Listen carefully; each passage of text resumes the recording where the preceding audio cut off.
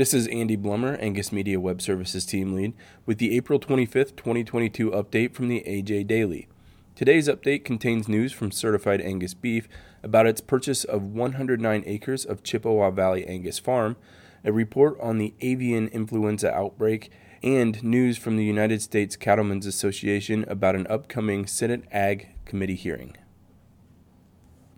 Certified Angus Beef purchases 109 acres of Chippewa Valley Angus Farm to bring partners closer to beef. Adapted from a release by Abby Lonkitis, Certified Angus Beef. About 1,000 people walk through the doors of the Certified Angus Beef Culinary Center in Worcester, Ohio each year. Customized experiences cover everything from meat science to culinary masterpieces to learning more about beef production. Many visitors have never seen live cattle, much less been to a working ranch. For the past 5 years, the brand has provided that experience by visiting Adderholt Farms and other Angus operations. Deanna Walenciak, Vice President of Brand Marketing Domestics, says, "We have a great partnership with the Adderholt family and several other farms, but a lot of groups tell us an hour and a half isn't enough time on the farm. They want to be out there longer and do more." To grant that greater experience, Certified Angus Beef purchased 109 acres of Chippewa Valley Angus Farm, a working ranch about 7 miles northeast of the brand office. To read more, go to angusjournal.net. Avian Influenza Update. Adapted from a release by Lynn Steiner, Steiner Consulting Group. The number of high pathogenic avian influenza outbreaks has slowed down in the last 2 weeks, but commercial operations continue to be affected.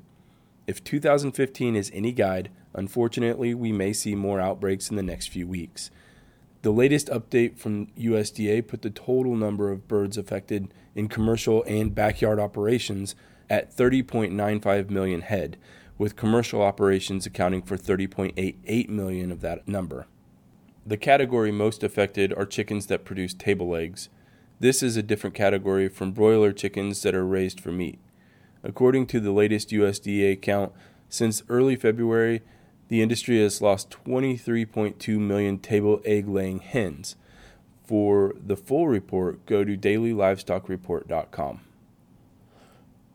United States Cattlemen's Association, Southern cattle producer to testify at Senate Agriculture Committee hearing. Adapted from a release by Leah Biondo, United States Cattlemen's Association. On Tuesday, April 26th at 10 a.m. Eastern, the U.S. Senate Committee on Agriculture, Nutrition, and Forestry will convene a hearing to review the Cattle Price Discovery and Transparency Act of 2022 and the Meat and Poultry Special Investigator Act of 2022. Mississippi cattle producer Ricky Ruffin will testify at the hearing on behalf of the U.S. Cattlemen's Association. Ruffin's involvement in the commercial cattle business began in the 1960s, working alongside his father, who was one of the first to build a small feed yard in Stringer, Mississippi. Today, he manages a herd of commercial brood cows and runs stocker cattle on wheat and ryegrass.